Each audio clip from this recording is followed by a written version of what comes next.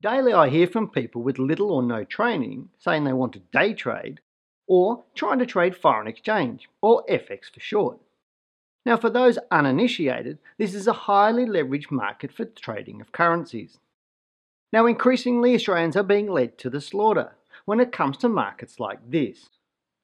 ASIC's MoneySmart website issued warnings on foreign exchange trading, saying even the most skilled and experienced traders have difficulty predicting movements in currencies, and that margin FX trading is one of the riskiest investments you can make. So excuse me if I think it's madness that people with misinformation, inadequate knowledge and skills and experience believe that they can make it rich from trading currencies. Now, would it surprise you to know that Australia's largest FX brokers can exceed the entire cash equities volume of the ASX in a day? And as you guessed it, there's big money to be made from that.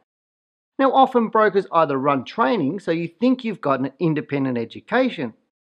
Think again. Remember, a broker's expertise is broking and not education.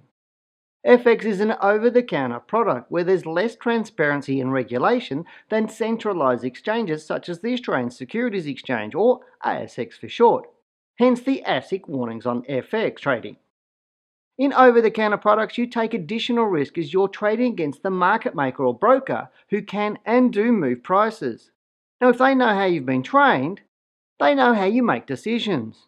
Now, I'll let you decide whether that is good or bad for you. What I know from chatting to people who are attempting to trade FX is that they are, for the majority, lambs to the slaughter. So what do we expect in the market? Well, this week the Australian market held up strongly. However, by the end of the week, pressure from a swift decline on the US market on Thursday night and mounting concerns over tension between G20 nations and North Korea proved too much for it on Friday.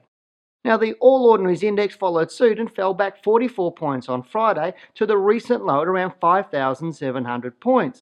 Now, that said, for the week our market was only down 0.3%, continuing its sideways move for the past 2 months. Currently, it appears likely for our market to move slightly lower to between 5,600 and 5,700 points before it turns back up.